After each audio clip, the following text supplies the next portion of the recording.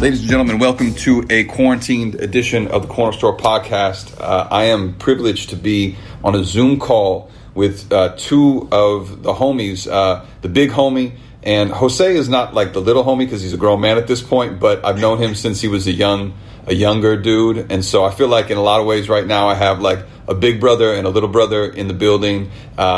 Two of the editors of the brand new and really important LatiNext Breakbeat Poetry anthology, and incredible authors and men in their own right, Willie Perdomo and José Olivarez. Welcome to the Cornerstore, gentlemen. Thank you for having us. Good to be here, man. Yeah, I really appreciate y'all taking some time, and I want to ask just how is this affecting the situation we find ourselves in now? How is this affecting the way you all think about your craft? I mean, both you guys, I love to read and think of as very productive and prolific writers and educators and organizers. How is this time right now kind of, fucking with, or I don't know, improving like your workflow right now? Willie, you want to go? I think the one thing I'm starting to think about more is what does it mean to escape from one city to another, right? In the middle of a pandemic, in the middle of what folks are calling impending doom, right? So, and the connotations of that escape. What else are you escaping in that moment? I think, and when you get to that place, for me, coming back to New Hampshire from New York City, because I was on break when all this happened, what I'm starting to think about is my memory's starting to kick in a lot more, right? So that even while I'm here working, at my desk and I'm going through my notebooks and I'm going through my bin of notebooks, I'm trying to kind of go through the sludge and pick out what I can to make work for the next project, is that, again, I'm kind of digging into a past, in that moment. And what does it mean to write in the middle of a global event, a global moment? If you're going to choose to write in this moment to the moment, then it would be important to record everything. You're recording this conversation, right? Like we're kind of holding, witness to things that are going on right now. The other side of that is what fucks with the writing is the people who are perishing, the people who are disappearing from your life. You go to sleep one night, next morning someone gone. And so how to kind of deal with that psychic space while you're trying to write and trying to teach at the same time. Yeah, that's right. Yeah, for me, I haven't been writing a whole lot. I've been having a hard time. I've been writing, but it's been difficult, a lot more difficult since my book, Citizen Illegal, came out. In part, I think because when I was working on that book, for a long time, I had a vision of what I wanted that book to look like. And so I was working towards that. And I don't yet know exactly in terms of my own poems what I want to work towards. The situation that we find ourselves in, I think, has made some things clear for me that might, help clarify that for me at some point. I've been thinking a lot. Like I was already thinking about class, and I was thinking about the types of work that we do and what kind of work is elevated and what kind of work is not. Obviously we see like one of the new languages that has come into like our everyday use is the use of like this idea of essential worker versus non-essential worker. And so I don't know. The question the thing that I've been thinking about is like writing is not a neutral act. And so all writing for me at the end of the day either serves the empire or it is against empire. And so I want to kind of sit myself and think about how I can write things that are against empire. Yeah, no, that's real. Thank you both. So you both had, along with your co-editor Felicia Rose Chavez, had a book, a really beautiful anthology that I'm so glad that the world now has access to.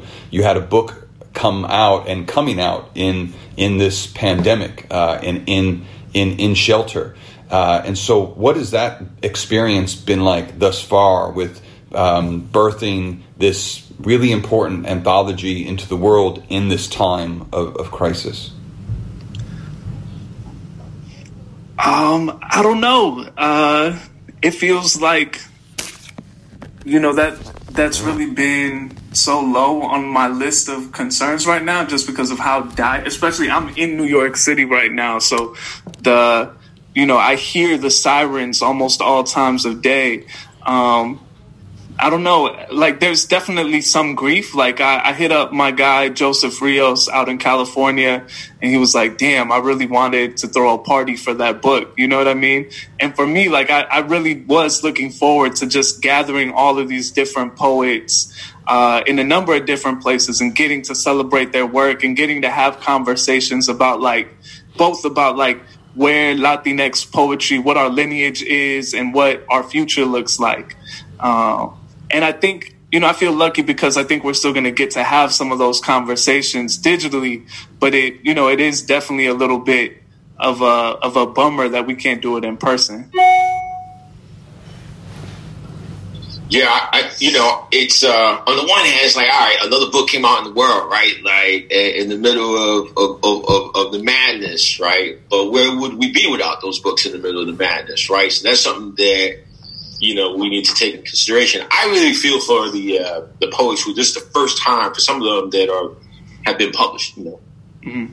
And the celebrations that we had in store for most of National Poetry Month going into May were going to celebrate the established poets who were in it and the emerging poets and the brand new poets who were coming in,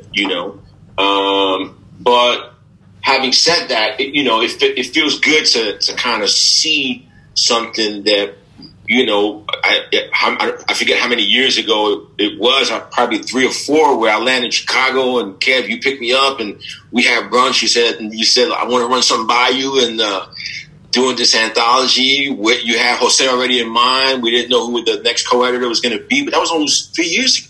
Probably. 4 years. Yeah, probably. And to see it come to fruition, to have that book, for those books to land and say, oh wow, this started as a conversation so many years ago, and then Jose and me and Felicia and myself, and we worked over a whole summer, over the course of a year, just with phone calls and going over submissions and thinking about approaches and thinking about covers. Like when you see that work come to fruition, there is a level of satisfaction that comes with it, regardless if you can't, throw the big celebrations for it. Those will happen.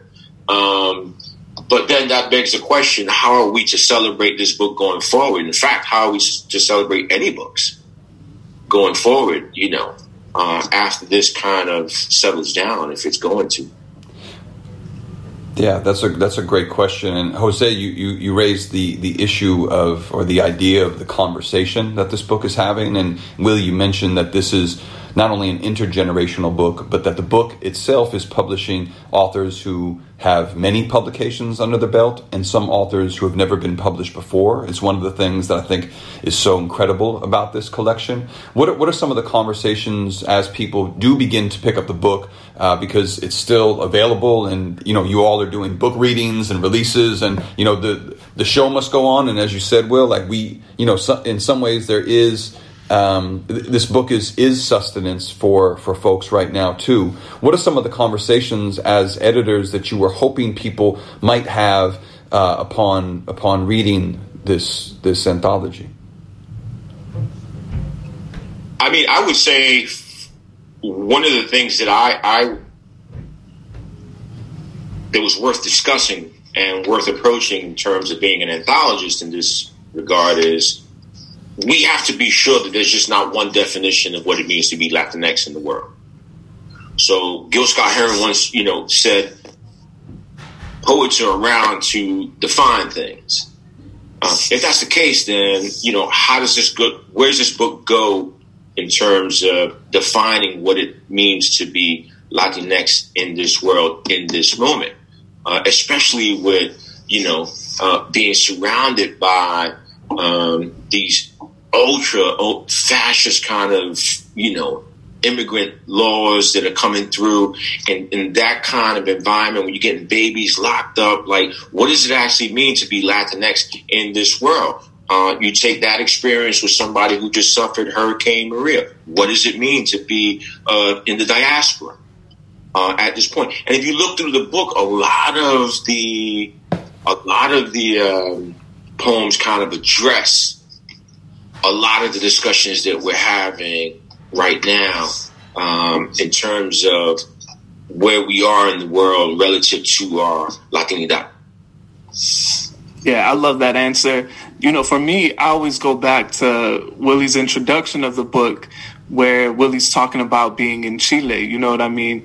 And they're like freaking out because Willie's talking in Spanglish and reading poems that move back and forth between all these different languages. And to this day, I'll do a reading, and one of the most common questions that I get is like, can you tell me about choosing to use Spanish in your poems? And I would love for it to be like, to me, this book is kind of an answer to that question. And the answer is that there's really nothing to explain, because this is what we do. You know what I mean? Like, it's not really, it's just what we do. It's what we've been doing, and it's what we're going to keep doing. So that's one of the things that I think about. I think a lot about, like, I'm really proud of the fact that the book really, I think, does a good job of, to Will's point, kind of breaking some of the conceptions about what Latinidad is, right? It's not just immigration.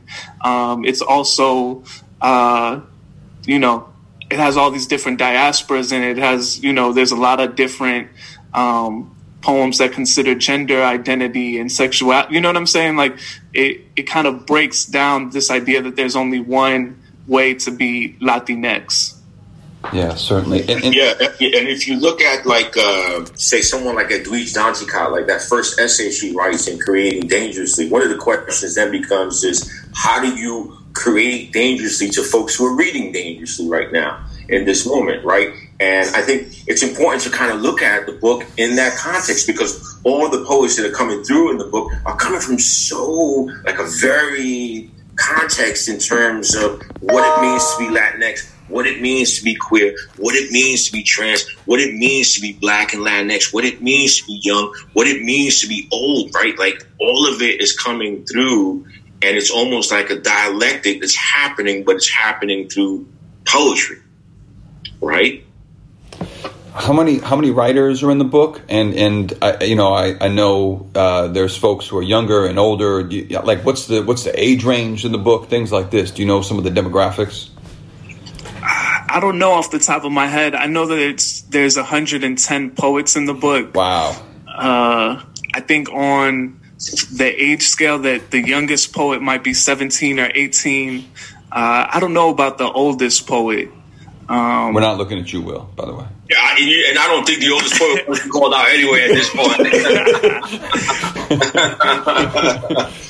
Because you always want to be a young poet in the world. Yeah, that's right. Listen, I still work at Young Chicago Authors. Look at hey, me. man. You know what I mean? It's true. They got to change the name about time. Something's got to happen for sure. You're like middle-aged bards and shit, right? Yeah. Middle-aged bards featuring Kevin Coval. Love it. For real.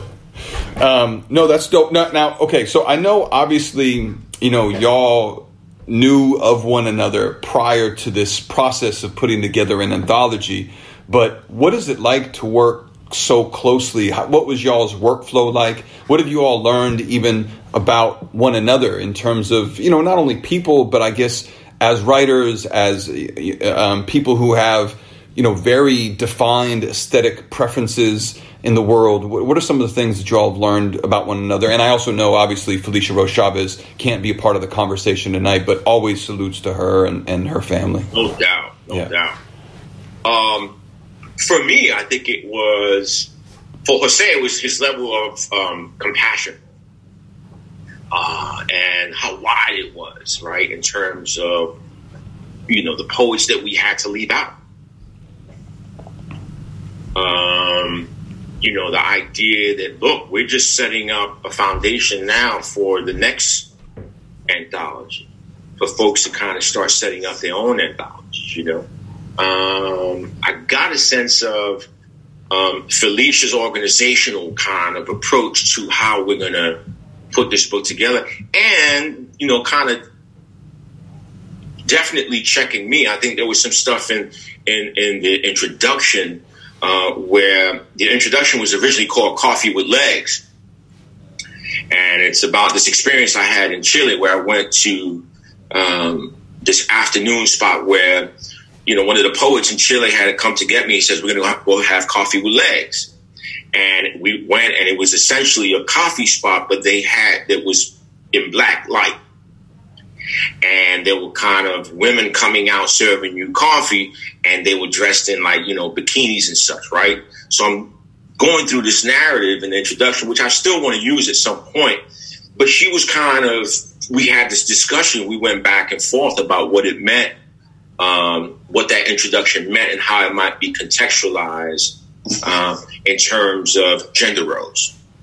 And that is something that when you start writing, you kind of have to be open to, because it's just not your vision that you're working on. You're collaborating with other folks on it. So she was really good in that respect when it came to working on the introduction and where the book might be slacking.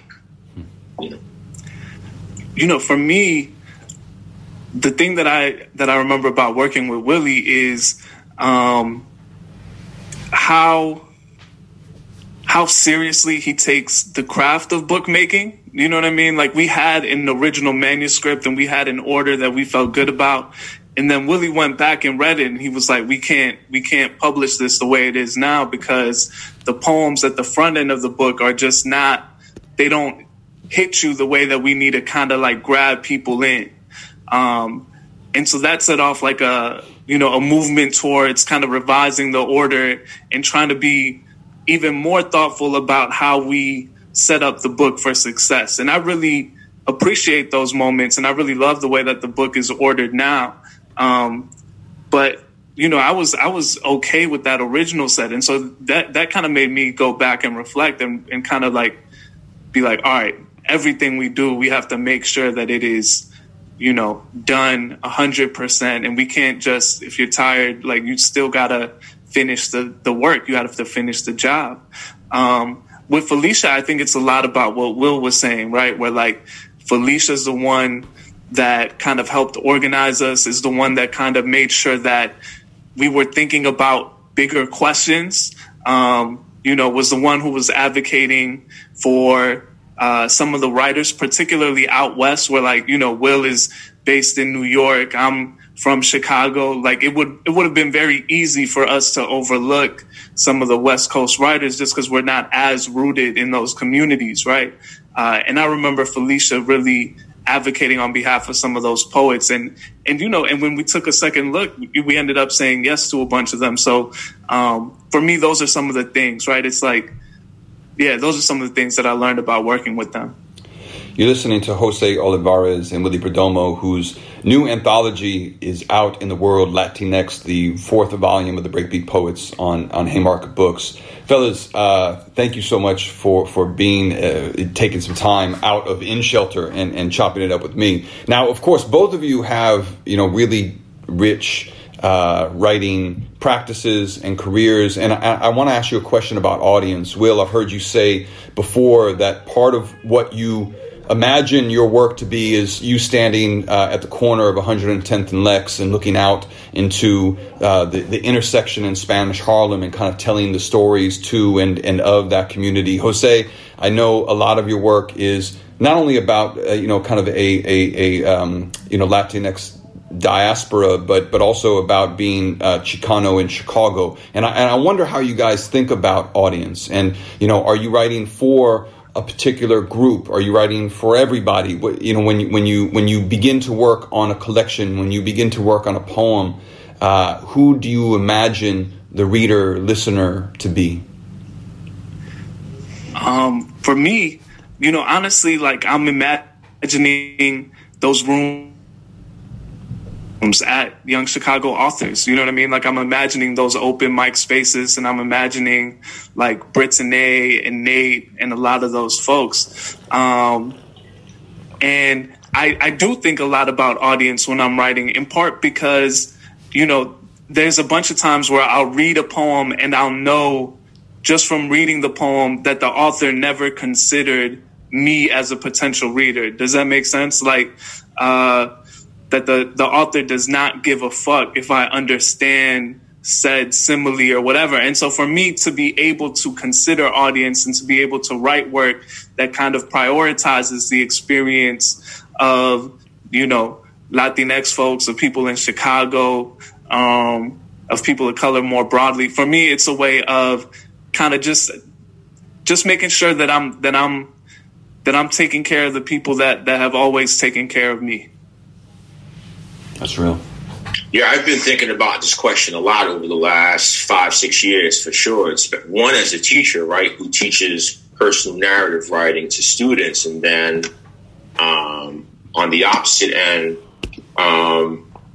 as a writer, there's a book by Derek Walcott, called Another Life. He's about 2,300 lines into the book. It's basically a memoir in verse, and he's learning his craft on the island, but he's learning it from painters. And there's a line, and I forget the context in which it was written. I got to revisit it, but he says, "I no longer care for whom I write." Now I'm thinking to myself, that must be liberating in that moment, right? Where you just kind of let go of that, right? But if I had to look book by book, I'm definitely writing to my uncle in the Essential Hits of Shorty Bum Bum, right? I'm writing to him. With the Crazy Bunch, I'm definitely writing for, the brothers I grew up with in East Harlem, on 123rd and Lex, on 122nd and Lexington, because one of them asked me, when you going to write that book about the crew? And if you read the book, I'm speaking to someone who was down with the crew. And of course, there are some things I'm doing that some poets in the stairwell might pick up on. So for me, it's always about who's asking me to remember right now. Mm-hmm.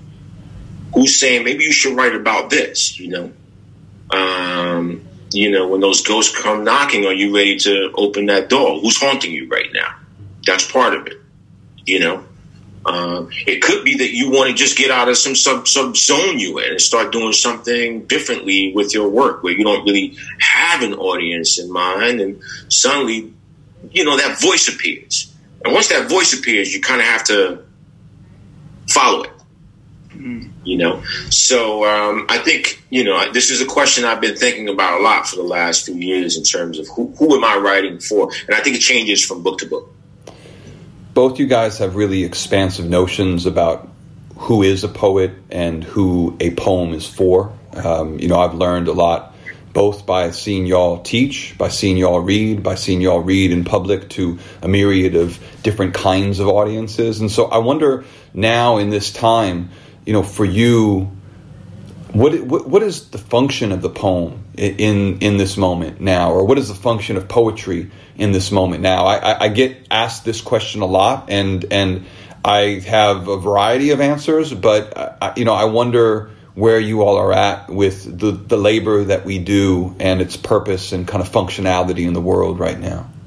No. I want to know what is your answer right now? What would you say to that question, Kev? I have a few answers. One, I think that it is a way to do the work that Miss Brooks talked about, to distill life, and also to figure out what do we want to hold on to that is triumphant and also terrifying. That it kind of gives us a way to tap into deep notes of the spectrum of the things that we're feeling right now in order to make sense of them, as opposed to just having it, having kind of like this regurgitated, almost like throw up machine via the dominant sources of media. That poetry allows us to check in with ourselves in a way that I think the world is frankly maybe asking us to, because poetry, you know, like Miles would say, is also about the notes of silence, you know. And so, you know, I also think that the poem is short and our attention span is narrowing. And so the poem serves a function in its ability to also grab a reader, a listener, in a moment and make them feel something that they weren't necessarily prior. But that's what I think, and I know what the fuck I think. And y'all are smarter than me, so what do y'all think, you know? I don't know. That was a pretty good answer off the top of your head. I mean, you know, it's light work. You know what I mean? It's a Wednesday afternoon. He's been thinking about this for a while, though. Yeah. I got all my shit preloaded. Yeah, right. The same. You know, for me, what I was thinking about, the first thing that comes to mind for me is like, I know what doesn't feel good right now, and those are like this idea that like poetry should be beautiful and should soothe us. And that doesn't, like, I know that the poems that I'm reaching for are not that, in part because I kind of feel just like shows of wealth kind of infuriate me at this point. Like shows of just like out of context beauty also kind of infuriate me and seem out of touch. And so for me, the thing that I've been reaching towards are, you know, some of the same things that you're talking about, right? Like, I think that, you know, you mentioned that you feel like our attention is getting narrower. I think that I love poems because they kind of ask us to stop and stretch our attention. They ask us to reconsider, you know, something that we've seen a million different times. You know, to reconsider the kind of trite language that we hear all the time, you know, hope you're staying safe, and how easy that can be. Give me 1 second. I'll let Will talk and then I'll come back. Nice. Well, Jose's taking a break. I like it. It always comes back to the that kind of graffiti approach to tagging up, right? So in a time like this, or even when you're not living in a time like this, the goal is always to write that line where you had to reach really far to erase it. So you have to place it in that where 20 years later you come back and it's still there, right? So the role of the poem has to be that way. I'm moving more now into the role of the story. So if our attention spans are low, then I'm fucked up in the game right now. I'm trying to tell you stories, but we shall see. I don't, you know, what's the role of that moment where it says, I was living in this moment and this is what I saw. You know? Conversely, though, can you put pressure on the written word that way? Can you put pressure on a poem to do something that it can't? That's another question that poets have to ask themselves at a moment like this, you know? But I think, again, it's important to, you know, write that line, write that poem where you'd be hard-pressed to forget it. Years down, that's a poem that kind of held you down. That one line you kept repeating to yourself.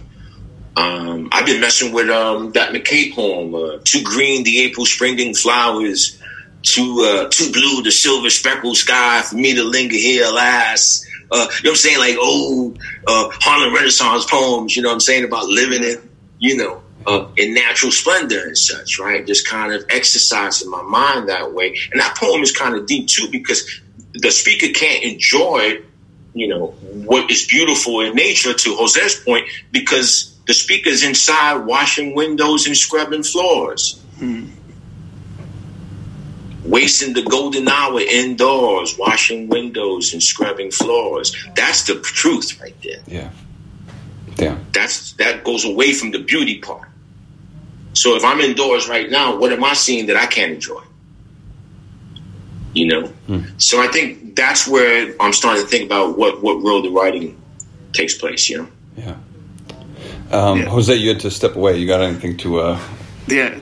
So real quick, I like set up a little schedule for myself. So I have like alarms going off at different times of the day so that I can, not spend all day just on Twitter or whatever. So that was like my alarm telling me that it was time for dinner or whatever. Okay. It's fine. Well, thanks. Yeah, I just think of, what's that? I don't want to pull you away from food. Look, I love to eat. I got to teach after this, so I'm actually, I'm gonna hold off on eating for a minute. I think about there's a Martin Espada essay that I wrote years and years ago on his website that he's since taken down. But he was saying that like the phrase weapons of mass destruction is a type of poetry, right? It's like a poetry that is used to harm people as opposed to poetry that is used to kind of stir something in us that might help us get closer towards liberation or peace or whatever.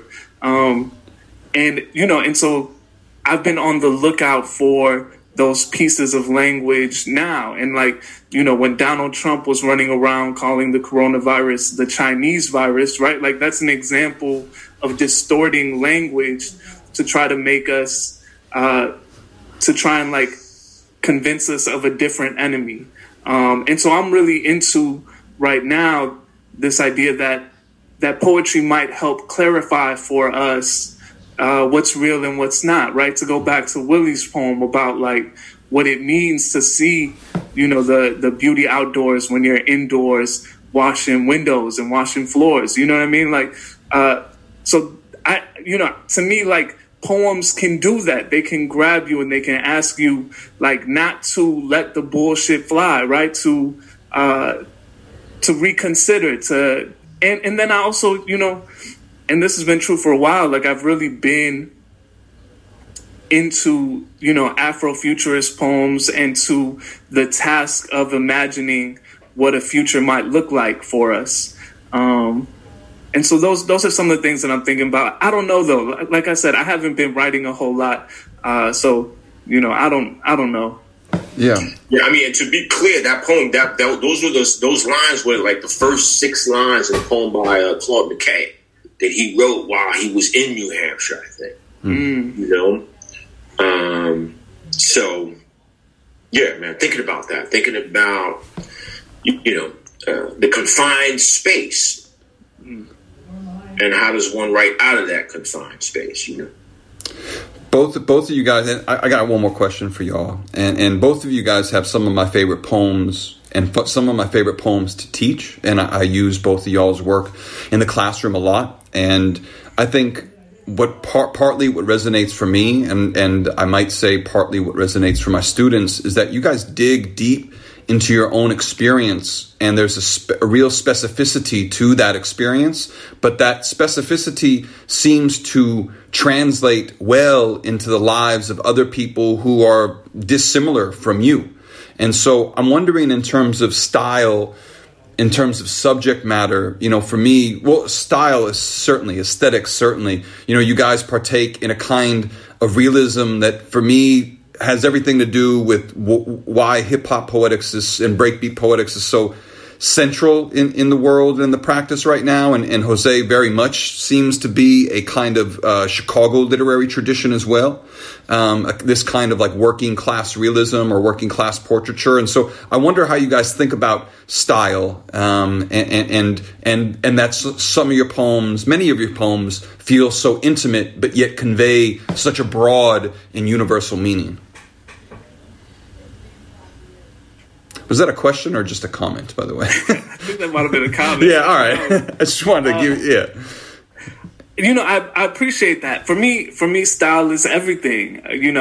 I find myself. Naomi Shihab Nye has this phrase, in a poem of hers. She says, "I'm not interested in the facts. I'm interested in the trails of smoke from the facts." Right. And I think that rings really true for me. That's what I'm interested in is what style you can make of it, because I think style allows us to see and shows off, all the ways that you can see. I don't want to take up all the time, but for me, I think style is of utmost importance. So thank you. I really do try to make that a priority in my writing. Yeah, I come from the wild style generation, right? So, I was a kid when all that was starting up, and it was important to have your own style when it came to dress, when it came to graffiti, when it came to dancing. The Crazy Bunch, you already know, that's Willie's book. Oh, yeah. Right? Absolutely. Yeah, that's one thing. Absolutely. The other part is the level of specificity. So I'm teaching this class called Beats, Rhymes, and Narrative here at Exeter, right? And it's a spring elective, and I use a section from Jelani Cobb's To the Break of Dawn. And he calls it Asphalt Chronicles.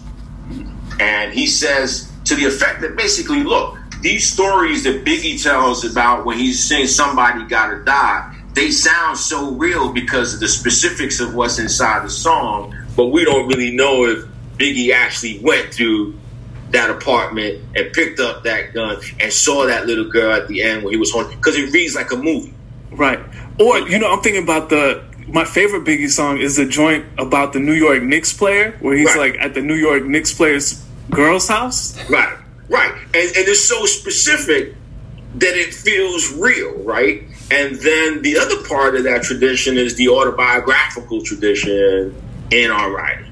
So from all the way from, say, Frederick Douglass's narrative to, say, Perry Thomas's Down These Mean Streets, there has to be that instance where you couldn't write. Even if you told a story, who was going to publish it? Right. Where your story might have been devalued.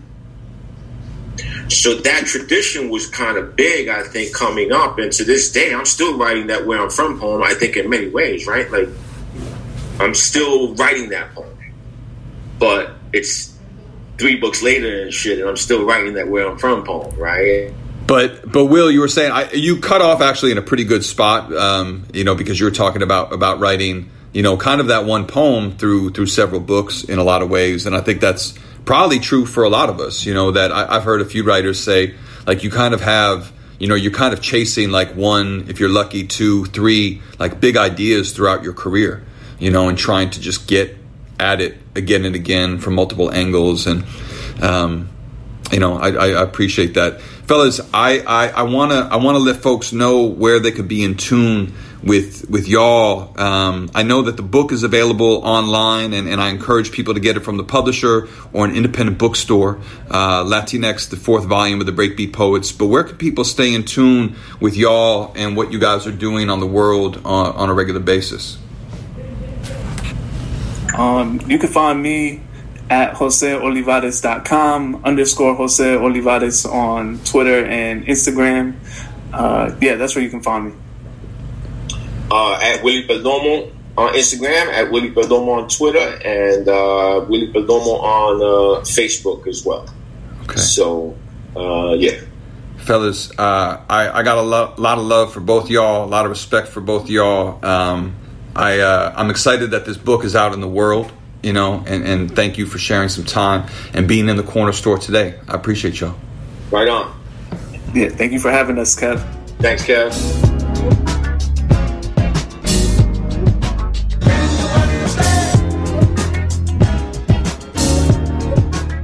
Shout out our super producer, DJ Cashera.